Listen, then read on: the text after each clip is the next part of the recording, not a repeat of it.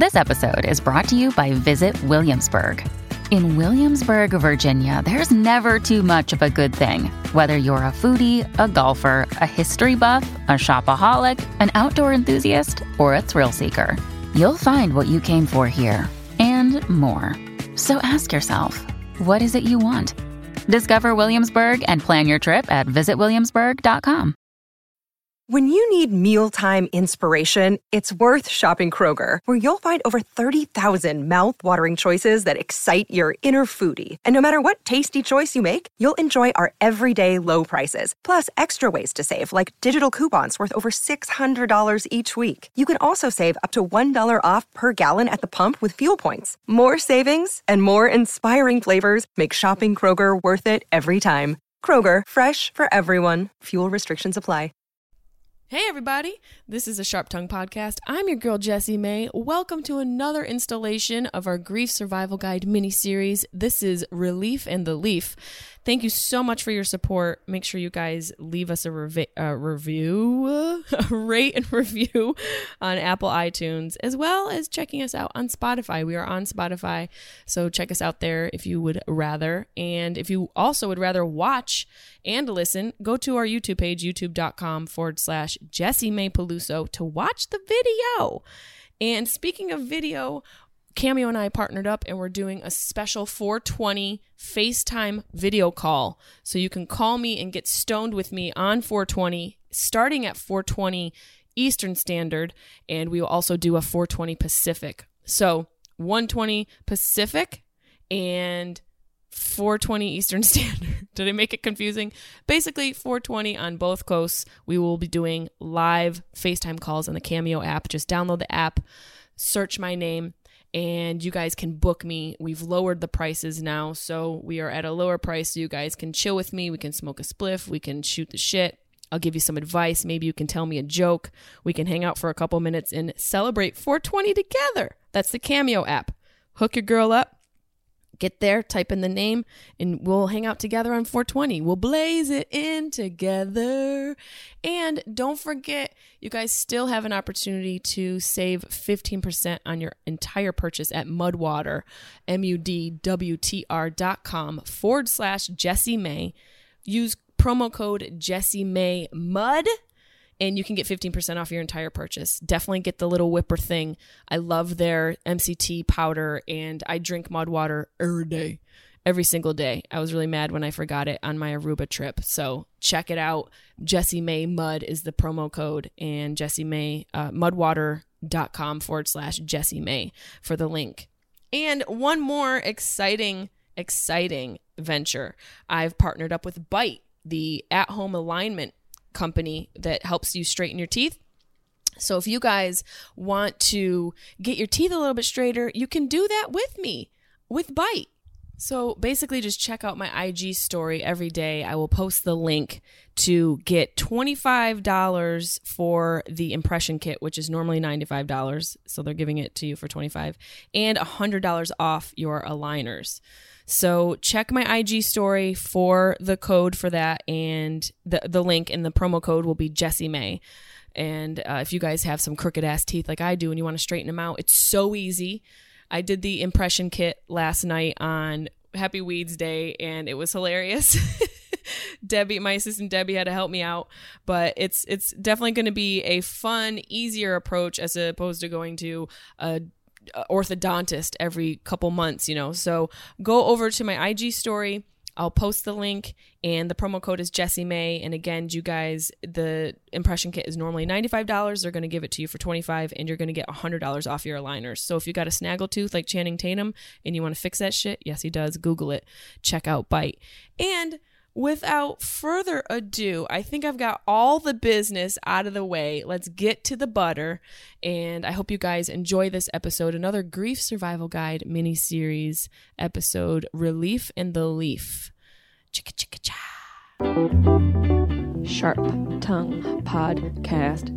Beep, beep, beep, beep, beep. You're listening to the Sharp Tongue Podcast. I'm your host, Jessie May Peluso. It's a personal look. Well, it's not really a look because it's a podcast. I'm already fucking this up. This is kind of like a verbal comedy diary, a deep look into the crevices of my mind. It's gonna get dirty. You might cry. You'll probably laugh. Hopefully you'll laugh. The whole point is for you to laugh, but you also might cry. I talk about my family. I talk about farts. I talk about love, loss, comedy, how hard it is to make it in this biz. I'm a fucking professional. Each week it's something different. Sometimes I have a guest host. Sometimes it's gonna be a movie companion episode. Sometimes I just ramble about the bullshit I dealt with the week before. You never know what you're gonna get. It's raw, uncut, and funny.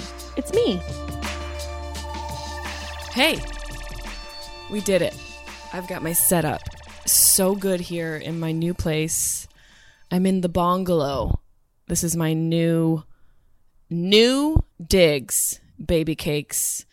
We are here. I just got back from Aruba, and I just truly, honestly, was not very impressed. And this may come off as some real, whatever everybody calls white privilege, first world problems. I don't give a fuck. I came from a very hardworking family. I come from a very dynamic upbringing, and I was in no way, shape, or form privileged financially. My father worked 3 jobs. My mom was a working woman. Not a working woman. My mom was a whore. Nancy was a slut. She was a call girl. I'm relatively well-traveled and very open-minded, and I consider myself to be somebody who respects all cultures. I don't have any racist thoughts for the most part. I think everyone's a little bit racist, and I respect other places when I travel. That being said, fuck Aruba. Fuck Aruba for a lot of reasons. 1, we still haven't found all of Natalie Holloway. 2, it is literally the place where white bitches go missing. 3, you can't smoke weed there. What? Their slogan is one happy island. How the fuck did you get to happy? A. B. You're an island. What else are we supposed to do? What else are we supposed to do on this island? We can't smoke weed? Then I'm going to have to do heroin. Point blank period. I mean, what are we doing here? No woman, no cry. Yeah, you know why you don't cry? Because you've got weed. Look at all of Bob Marley's songs. Sun is shining, weather is sweet. Yeah, because he's stoned. It's 8 a.m. and he smoked a blunt. And it's, by the way, it's cloudy. In his heart, it's the sun is shining, but the actual weather is cloudy with a chance of rain. So I don't know how they got to one happy island. I don't know who wrote that. I don't know what person, whose job it was to create the slogan for Aruba. Obviously somebody who had never been there. And this is no jab at the Arubans. I probably should, I'm just going to sound like a complete fucking asshole, not knowing exact, a Reuben, right? Is that what we're saying? A Rick Rubin. A Reuben sandwich, by the way, was my dad's favorite sandwich, and now I'm kind of craving it. Anyways, I have ADD. Dr. Daniel Amen has verified that, and we will have a follow-up podcast with him to discuss my brain scan. That's neither here nor there. Let's stay focused. Aruba, it just felt like to me, and this is someone who's, again, I've been to many countries. I've traveled all over the world. It felt like me like their culture was tourism. And then I spoke to a local who said 50% of their tourism comes from cruise ships. 50%. You know who rides cruise ships? Fat whiteys. Fat whiteys. Fat whiteys. Can't call them fat. You're fat shaming. No, I'm just saying they're fat whiteys. I've been on cruises, and I know I'm a skinny bitch saying this, but it's against my will because I have a hyperactive system, and also my metabolism is through the roof. I'd be fat too with the amount of food that I ate. So I get it, girl. I get the struggle. But the issue is that there's just a bunch of white people who come to this country and don't know how to act. And then the indigenous and native culture gets completely flooded with our fat American culture. And I never realized how fat we were until I went to Aruba and saw all the fat people. And it made me sad. It made me sad that that was our representation. And it also made me sad for all the food that was going to be eaten that I wasn't going to be able to eat. But the other thing that is frustrating about Aruba, besides the fact that everyone was fat, is that you couldn't smoke weed. Didn't stop me. My cousin and I packed a whole bunch of weed. This bitch brought a nugget that was like the size of a Major League Baseball on the plane, right in her purse. I get off the plane and they check my bag. Not like check it. They like looked into it. And I was like, oh, fuck, here we go. Fangul. But in my mind, I'm thinking, oh, it's Aruba, one happy island. This TSA agent will probably just smoke with me. Nope. No. Opens my bag and he's like, what's this? And holds up a joint. And the one thing I've learned about when you're questioned by authorities, when you get questioned by them, is to play dumb and to say less. Sorry, I'm burping up my mud water. Less is literally more. Sorry, I apologize, guys. I'm going to keep that in just to keep myself very humble through this experience and my retelling of Aruba. Less is more when you're being questioned. Playing dumb and being kind. You know, being dumb with a smile. He's like, what's this? And I went, huh? He's literally holding up the joint. He's like, what's this? And I said, huh? He goes, this. Is this weed? And I go, oh, that? No. And he's like, well, what is it? And I went, huh? He goes, is this weed? And I said, no, weed? Are you crazy? That's CBD. And he goes, did you buy it? Now, my thinking is he's trying to get straight to the point. He's trying to incriminate me. And I'm thinking, well, if I purchase the weed, then maybe that's more illegal than if I say I own the weed. So I said, no, actually, I own that. I have a dispensary in LA, and it's a sample for my partner. It's a CBD sample. You want it? Then I offer it to him. I'm literally breaking blunt bread with this Aruban TSA agent as to not end up like my fellow sisters and brothers on Locked Up Abroad. I don't know if any of you remember that nightmarish of a show where people like myself naively traveled other countries without just hitting the Google for a couple minutes. Just finger the keys for 2 seconds just to say, is weed legal here? No, we're too busy. Okay, we're a little too busy eating sandwiches to be bothered with pertinent information that could save our fucking life. No, didn't Google it. Didn't look it up. Didn't know that weed was going to be a problem on a place where they consider themselves a happy motherfucking island, okay? And so if he's asking me about it, I'm assuming he's trying to incriminate me. And I go, here, have it. And he kind of giggles. He goes, you know, it's not legal here. And I was like, what? Like a total Scooby-Doo. It's not? What are you talking about, brother? It's gotta be legal. There's ocean everywhere. What do you fuckers do in your downtime? Nope. Not legal.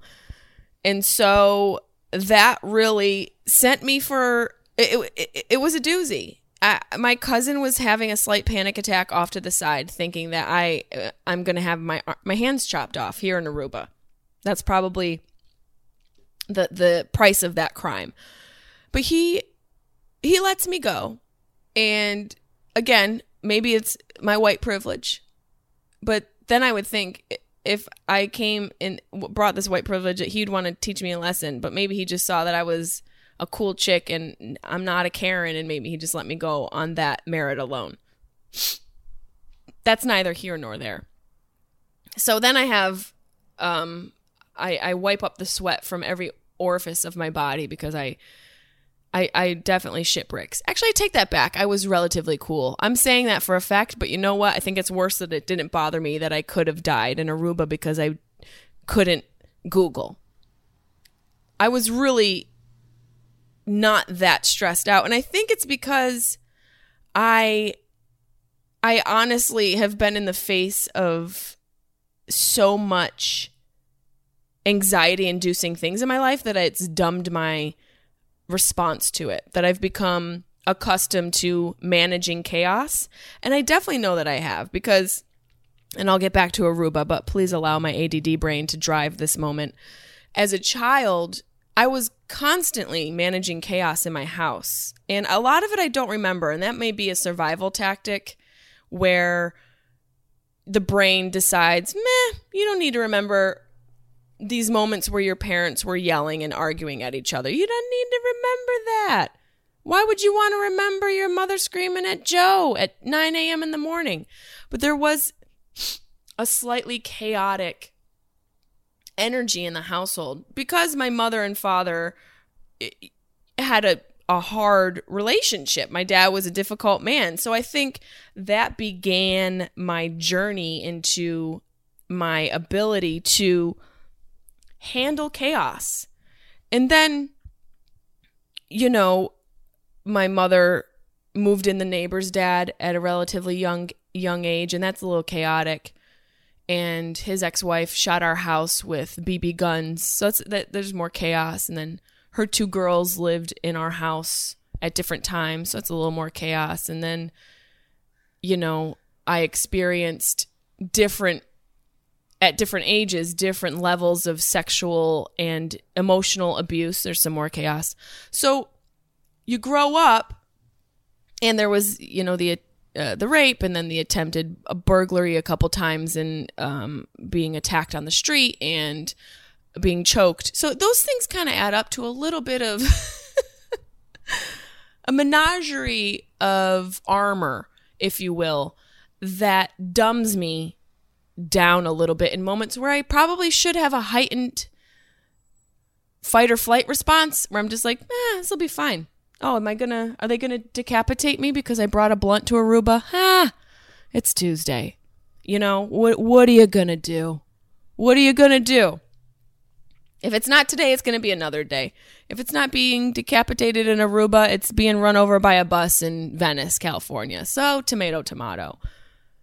But that sort of set the tone for our Aruba trip because let me tell you why I went away on vacation. And you guys probably know if you follow me and you're privy to my life, which I am relatively candid about. My ideal vacation was Tulum on a beach with, I love plants. I have all sorts of plants in my house. I wanted to be surrounded by nature and quiet, and I did not want to see a fat whitey. I didn't want to hear rap music. I didn't want to hear top 40 or fucking classic rock. I didn't want to hear anything that I know. I wanted my feet in the ocean. I wanted peace. I wanted reflective moments where I could think about the grief I've endured over the past going on 6 months and sort of just have a place where I can release all of this built up emotional residue left over from grieving and release it into nature. And what I got was someone telling me I couldn't smoke weed, and then I was surrounded by fat white people and a lot of traffic. And it made me a little irate. Okay? And it's my fault. I didn't stand up and say what I wanted to do for vacation. I did what everybody else wanted, and I didn't speak up. But the reason why that happened, we went to Aruba. I'm sure a lot of you are like, bitch, you live in LA. Why would you fly to Aruba? Again, I didn't look at a fucking map. A. B, my cousin and I, Allie, you guys will meet Allie. She's a marketing executive at Atlantic Records. Her and I had booked a Tulum trip. We were going to take this healing vacation together. And then my other cousin, Gabby, it's her fucking fault. Gabrielle Peluso, please Google her and send her messages to tell her that this is her fault. Her and her family booked a trip to Aruba.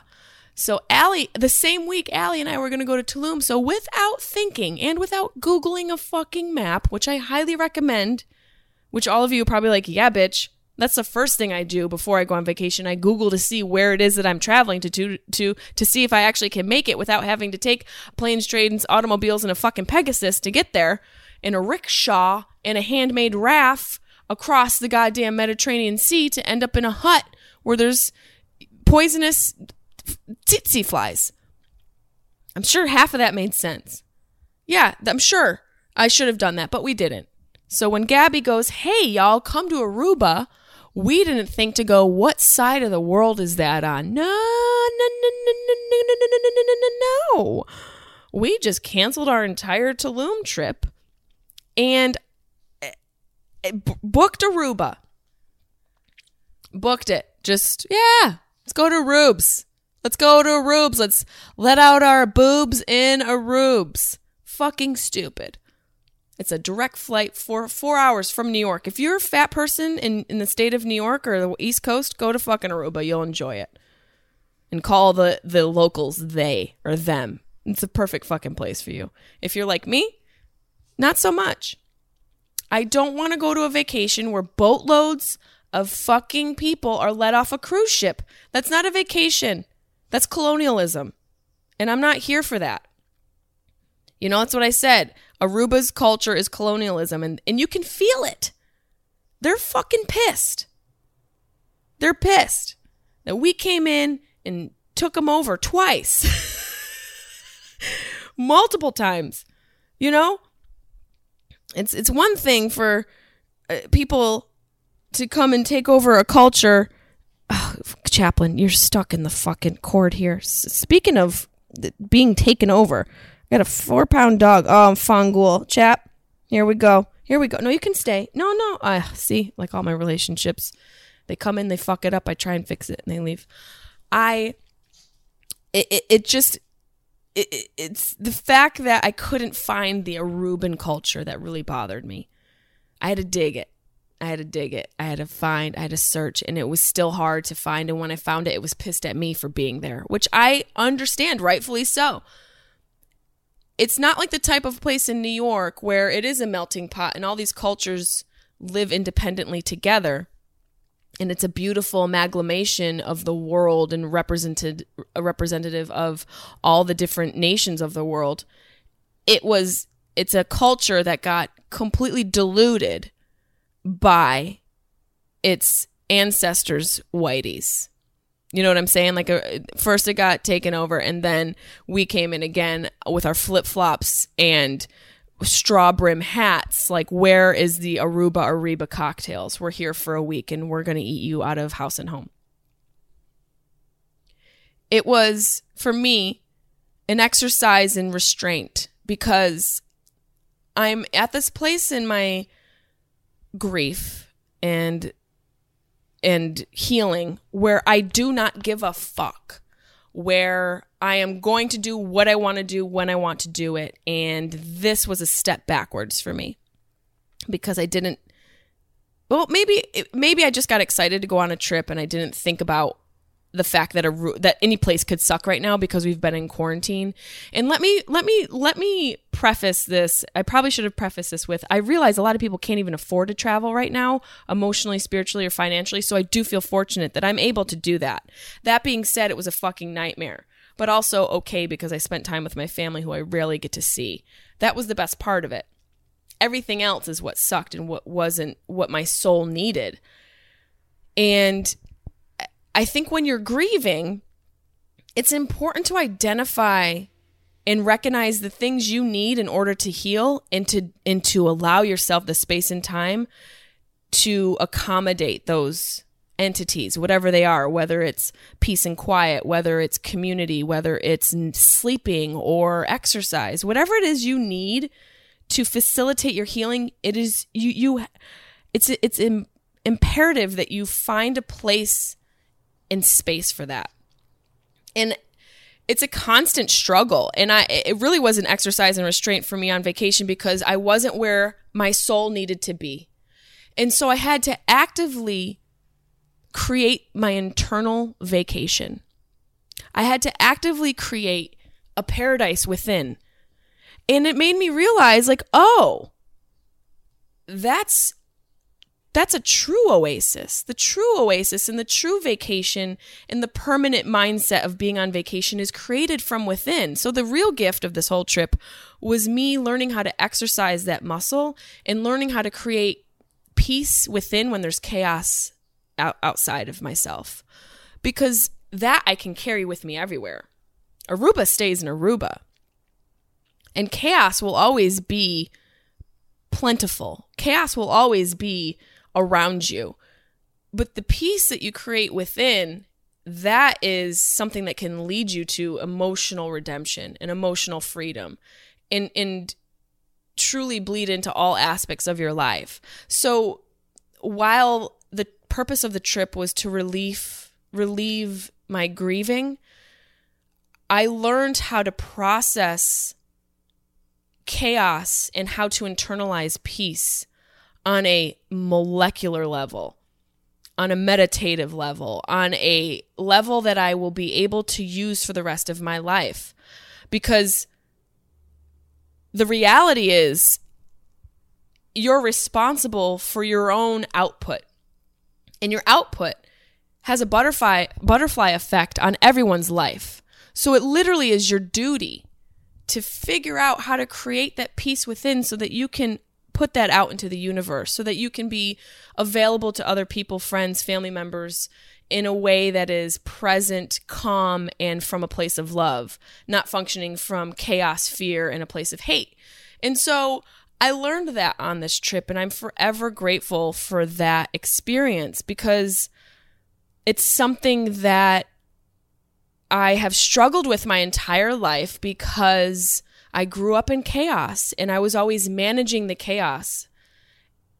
And I never really realized or learned how to create peace. Because once you create peace, you no longer need to manage the chaos. The chaos becomes external to your person. The chaos becomes a fly on your shoulder as opposed to a storm. It becomes, it doesn't even become a fly. It's just like a slice of your hair dropping on your forehead. You become unbothered by it. And that's when you can achieve true fucking peace. And I'm sure some of you are like, well, how do you do that? You act like it's so easy. It's not easy, and it's not just like an on-off switch, but it is in the sense of the epiphany of the realization that that is a responsibility of my own and a skill to acquire. And I think it's something that happens over years of, like I said, having managed and dealt with so much trauma and constant external stimuli that was toxic, and just people and things and conversations and events and trauma and abuse, constantly having to manage that and to process that. And also eventually coming into therapy. You know, I did therapy in New York City for years, processing my rape. And then opening myself up to like-minded people and people who are on a path of internal and emotional and evolution of the self. Do you start to realize those are things and ways of living that are possible for you? It takes a while to get to this place. I'm not in any way saying this is just an easy way to exist. It has come after a multitude of traumatic events and loss that I have come to a place where I realize, oh, internal peace is possible in the face of chaos. And it makes me want to bawl my eyes out, because the price of that revelation is so heavy. The amount of things that I have gone through and withstood and faced is really fucking heavy. You know, if I look backwards, if I do like a flash backward time-lapsed image of my life, there's been a lot of fucking bumps in the road. And the most recent one being losing my last parent, my mother, my closest connection to my, my maternal spirit and my feminine side. That was a really fucking brutal and heavy icing on my traumatic cake. My cake of loss. I'm not crying. My nose is running. I know it's not COVID because I've had 1,000 tests. But it's that loss, the magnitude of that loss just shook me to my core. And that's why I needed this vacation. And everything, to not sound too cliche, everything does sort of, maybe not everything happens for a reason, but you find the lessons in everything. If you're open to them, if you have your eyes open. And I'm somebody who sort of lives that way, where something may be challenging, but I know through this challenge and on the other side of the challenge, there's going to be a lesson and a gift and a miracle revealed to me. And I guess the loss of my mom, the gift is something that I think of my friend Whitney Cummings texting me to make sure that when my heart breaks, that it breaks open, and it has. And I think, to my point of trying to figure out how to tell you guys how to achieve this internal peace, you just have to get raped and lose your mom. It's that simple.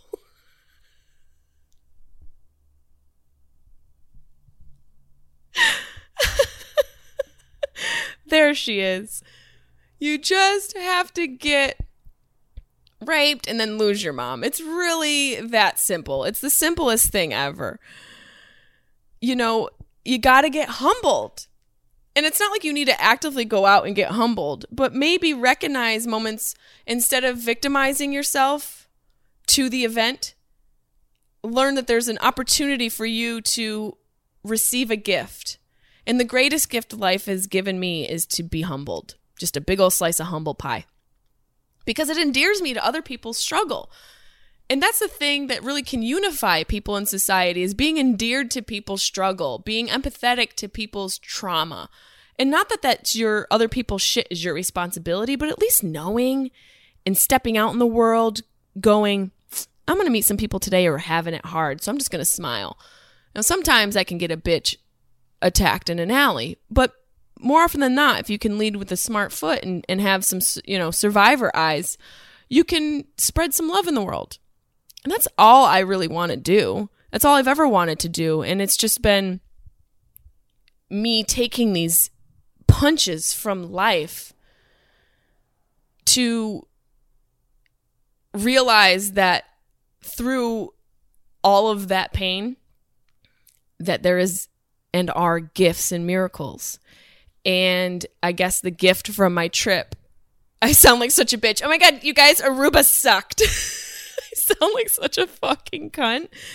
But I'm coming to you from a place of having endured so much over these 38 years of my life that I just wanted to fucking put my fucking feet in the fucking sand and have some peace and fucking quiet. And release the tension from the past 6 fucking months. And instead, I learned how to digest and manipulate that frustration, that, unrequited request from my soul. I learned how to manufacture that into some form of peace. And damn, if it wasn't one of the best trips of my life. For that learning lesson, just for that one little tidbit of information where it must be how Buddha felt.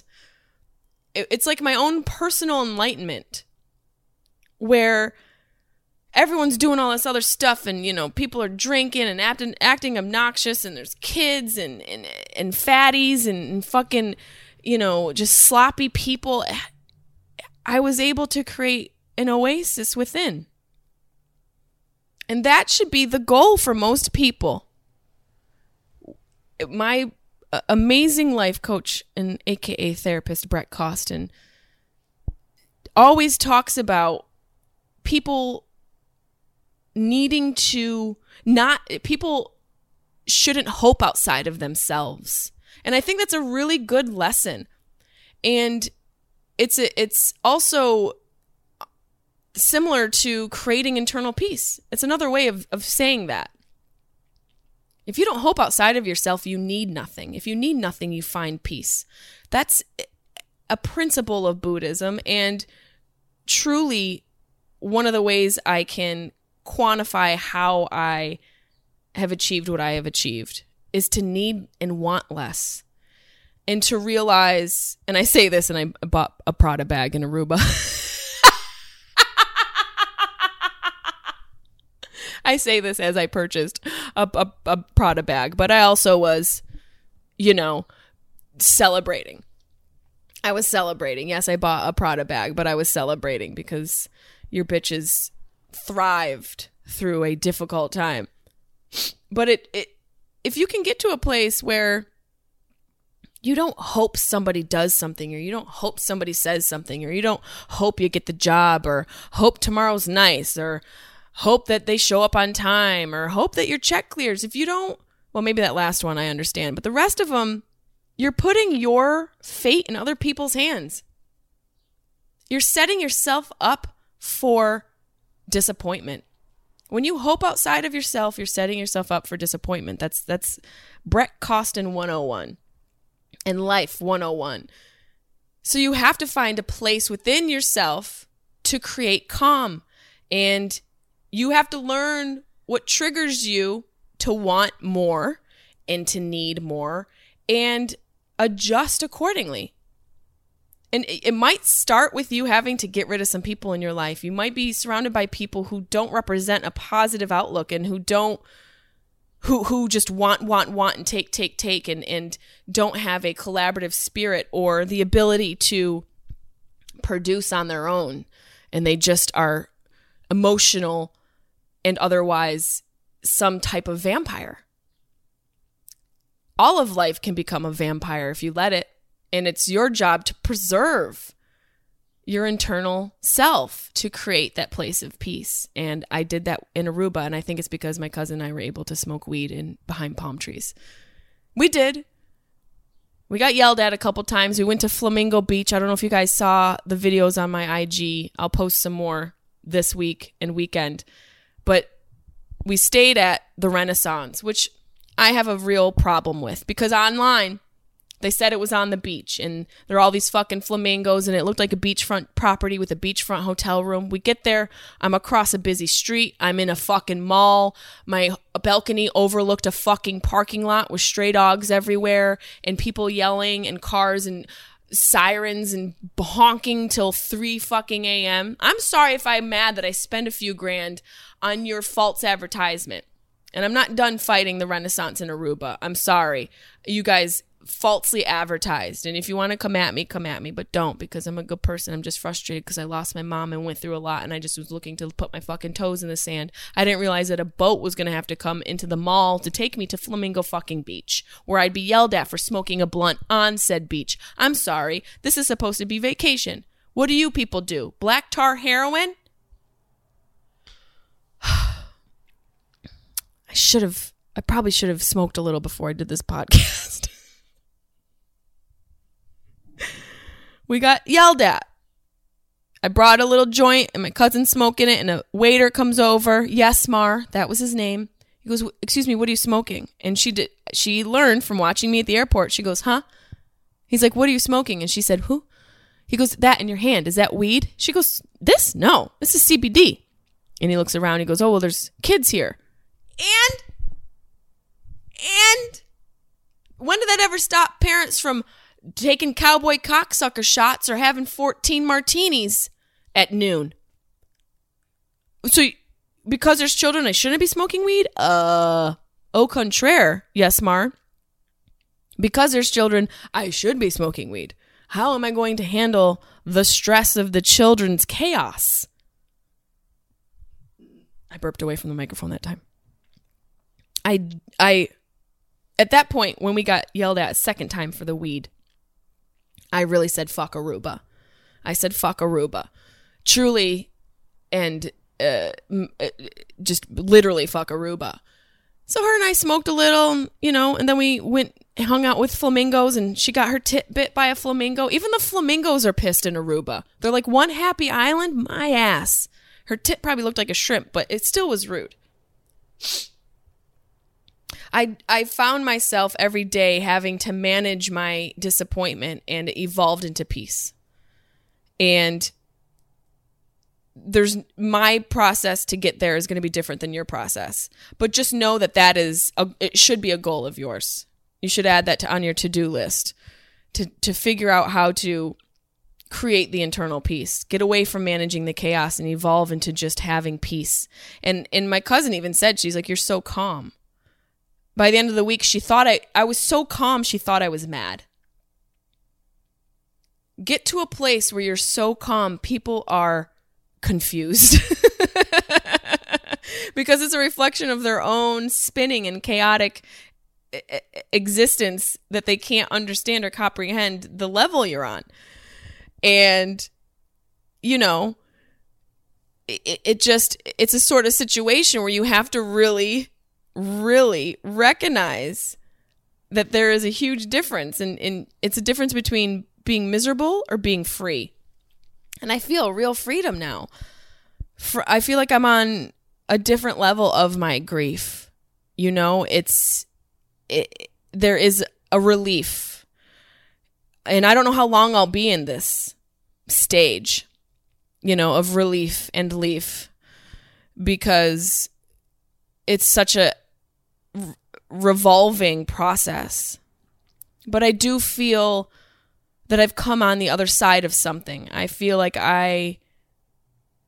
even though I still am experiencing a lot of anxiety at night, which we've talked about before, I do feel a relief that isn't doused in any sort of guilt. And that's important for people to know, that while you're going through a grieving process, that there is a lot of guilt surrounding it that nobody talks about, and that's okay. And that when you feel relief from that is even better. And so for me now, I'm still, you know, there's still times when my brain quiets down at night.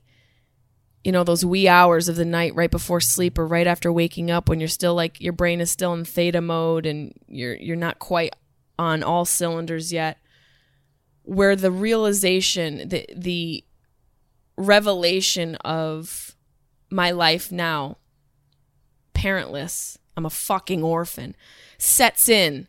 It sets in like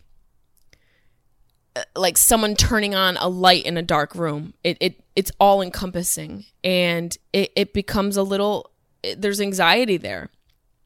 But during the day, I'm feeling more present. I'm feeling calmer. I'm feeling less affected by other people's shit. And not even less affected in a way like, God, what's your deal? Less affected in a way like, what'd you say? I'm not even paying attention to your chaos. It's almost like I've lost the ability to process it because I'm not outputting it. And then it makes me wonder about, you know, how my stand-up is going to evolve.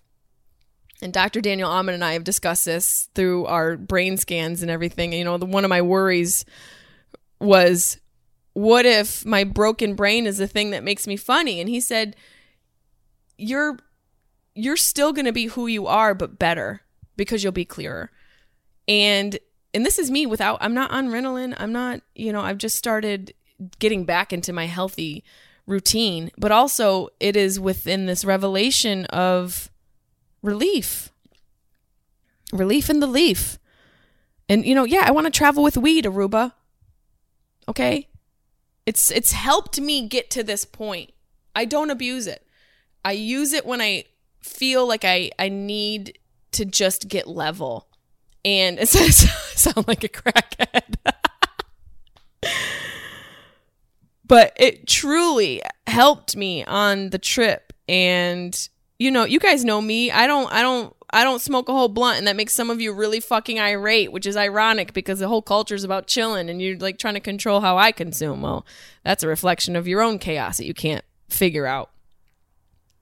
I honestly, Allie and I we have that in common where we just love the leaf. We love the flower. And, the third time we got in trouble smoking on the trip was when we were smoking on our balcony. And this was hilarious. We were in our hotel room and we didn't understand physics or the law of physics or science, more or less, chemistry, if you will, wind direction, meteorology. We didn't understand meteorology. So we're smoking on the balcony and we have the balcony door open. And we didn't realize that all that wind is going to do, much like fire, is find an exit.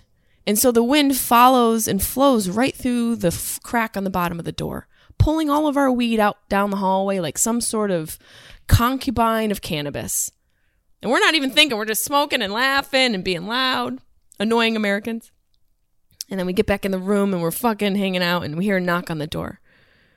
And then I'm like, oh shit, this isn't good because it's like midnight. Something happened. So I put a robe on and we quiet down and I answer the door. I'm like, hello? Like I just woke up, which is fine because I'm stoned and my eyes literally look like I just woke up. Woke up. And the guy's like, are you smoking weed in there? It's a hall monitor, a fake phone, a phonocop. And I go, what? He's like, are you smoking weed? And I said, huh? He goes, weed. I smell weed. I was like, oh, yeah, I do too. The neighbors were blasting music for a few hours. You might want to check on them. And then I shut the door. Cha-ching. Fuck you, Aruba. My mom died. Let me have my moment. At that point, I decided it wasn't one happy island. It was one crappy island. And that's not to say some of you won't find it amusing and fun and you should go and definitely enjoy it because there's some place for everybody in this world. And it's also okay for me to not fucking like a place.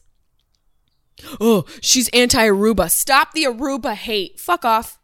Fuck off with that. Just take that fuckery someplace else. Take your chaotic approach to life someplace else. I cannot like a place. And by the way, to quote Tina Fey, just because I decide I don't like something doesn't mean it's empirically not good. Aruba's great to somebody. It's just not good to me. So fuck Aruba. It's one crappy island. That's why I had to get the fuck off with my Prada bag that I bought because there were low sales tax. So in that case, it's one happy island. The rest of the reasons, fuck off. But I also had the best shrimp tacos I've had of my life at this place called Lucy's across the street from the Renaissance Aruba Hotel, the Marina side, which basically looked like I was back home in fucking Marina Del Rey. The shrimp tacos with the pow pow sauce at Lucy's were the best shrimp tacos I've ever had. That was amazing. And also was fun to use my Spanish again, which my cousin complimented me on. She's like, how do you know Spanish so well? I don't know. It just bartending at Puffy's with all of my friends. We used to speak Spanish, me and the barbacks, Fernando, Bernardo, Ricardo, and I would do this character called Hector Gonzalez, and it todo está bien, todo por Jesús, todo por Jesús. I loved fucking around with my barbacks, my Mexican barbacks in New York when I worked at Puffy's. So I was able to utilize some of that broken Spanish in Aruba, which was fun, but the rest of it can fuck off. But again, it gave me one of the greatest gifts. It gave me one of the greatest gifts I have ever received, and that is the gift of learning or the actualization of internal peace and calm. And it's not an exact science. It's not like I'm just, nam yo rekekyo, nam yo rekekyo. I'm not like Tina Turner after she leaves Ike. Okay, I don't have like a fucking mantle that I'm praying to every day, which I'm going to start to build in my house now, but I'm not putting out the air that I'm reached pure enlightenment. Obviously, I'm still irate. I've said, fuck you, Cuba. Cuba, fuck Aruba. Cuba, that's my type of trip. Aruba, that's where girls go on a trip and they'd never return because they've been thrown off the side of a cliff. So, I guess the most important thing to realize is that through the processes of grief, I've experienced in this moment a little bit of relief. You know, I've had a couple more signs of my mom. I think I spoke about a little bit, but I was unpacking and there's this frame I have of my mom. I have to grab it real quick. Let me grab it because you just have to see this. Hold on, guys. Let me get it real quick. 2 seconds. Hold on, because I got to show you this. I got to show it to you. Okay? It's too good. It's too good. So I was moving and unpacking everything. Debbie was helping me. If you're watching the video, you can see how fucking burnt I am. And I have these frames that my mom made of us from just random things. So she's got this picture. And again, if you want to watch this, just go on the YouTube, youtube.com/Jessie Mae Peluso. She made photos, you can do photos onto canvas. There's one of Karina and Elliot. And then when my mom came to visit, there's one of us on the beach in Venice, a selfie I took. And I've had these up in my previous apartment. And then when I moved to my house, I took them down off the wall and I packed them up. But I took them down off the wall and put them away and everything was fine. And there's this one of my mom and I at the top of, close to the top of Sequoia National Park in California, which her and I drove to one day. It was like a 5-hour drive from LA, I believe. And we drove there and went to see General Sherman's tree, which is I think a 2,000-year-old tree. One of the oldest trees, one of the largest trees in the world, I believe. And we got to see that together. And so I've had these photos up in my previous apartment. And when I moved to my house, I unpacked them and put them up. And, obviously this transition was hard for me because I want to be there for my sister. I wanted to stay in New York, and I don't know. I guess I romanticized moving back to Syracuse and maybe helping my sister heal and reconnecting with my childhood and finding a place where I could exist home. And I think a part of me wanted to do that to hang on to my mom. And this is so hard to say. One of the hardest lessons, but the most important lessons of life that I've learned through grief is that sometimes in order to truly heal, you have to, in some way, shape, or form, let go. And so, damn it, I made it this fucking far in the podcast, you guys. I feel like I'm crying every fucking episode, but this is a grief miniseries, so I think I wanted to stay home as a way to hang on to her. And then I realized, and you should realize, you don't need to grasp so tightly to something that's already a part of you. That trust that it will be a part of you forever. Whether it's a friend, an aunt, a mom, a dad, or pieces of yourself. You don't need to hold on so tight to something that's already holding on to you. So, when I unpacked these photos, something fell out from behind. My mom was always tucking notes and things. God damn, this is so hard. She was always tucking notes into things, and I found this. I've had these frames for over a year. She gave these to me in 2019. And this just fell out a couple weeks ago. And it's Friday the 12th. She always would write a date. She said, "Hi, sweetheart. I can't wait to hug you. I've missed you so very, very much." I had this photo printed on canvas for you, Em, and myself. I wrote "Quarantine Team" on the back of mine. Stay safe. Stay home as much as you can. I love you to the moon and back. XXXXXOOO mommy. So maybe she gave this to me in early 2020 when the quarantine happened. So I've had it for about a year. But I don't know which photo it is. I think it was this one. It could have been the one of her and I on the beach, and it could have been the one of Corinne and Elliot. But she wrote quarantine team on the back of hers, and so now I get to go home and find a new treasure. That's what this felt like. It felt like a fucking treasure, and I wasn't even expecting it. And it felt like she was talking to me. It felt like a new conversation with her.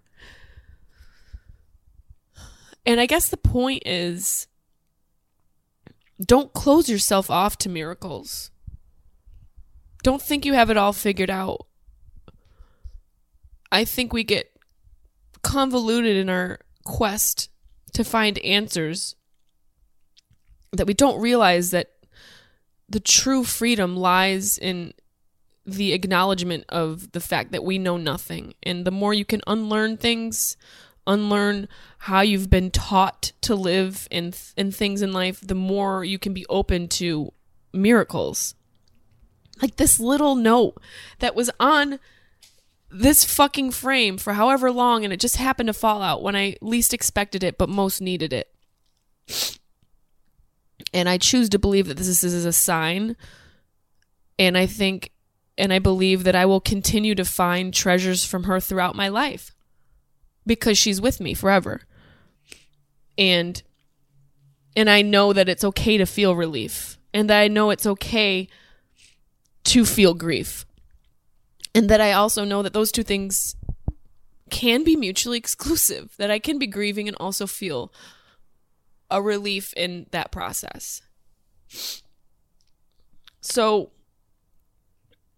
I guess my question to you is, what are you holding on to that's holding you back? Because once you let go, you create space for peace within. And I guess that's the way I've done it.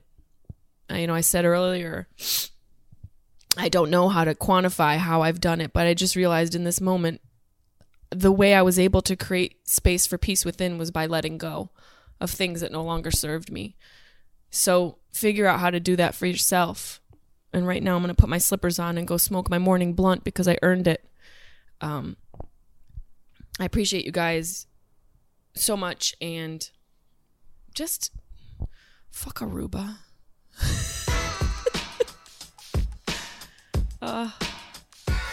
Fuck Aruba. But I love you guys. Thank you.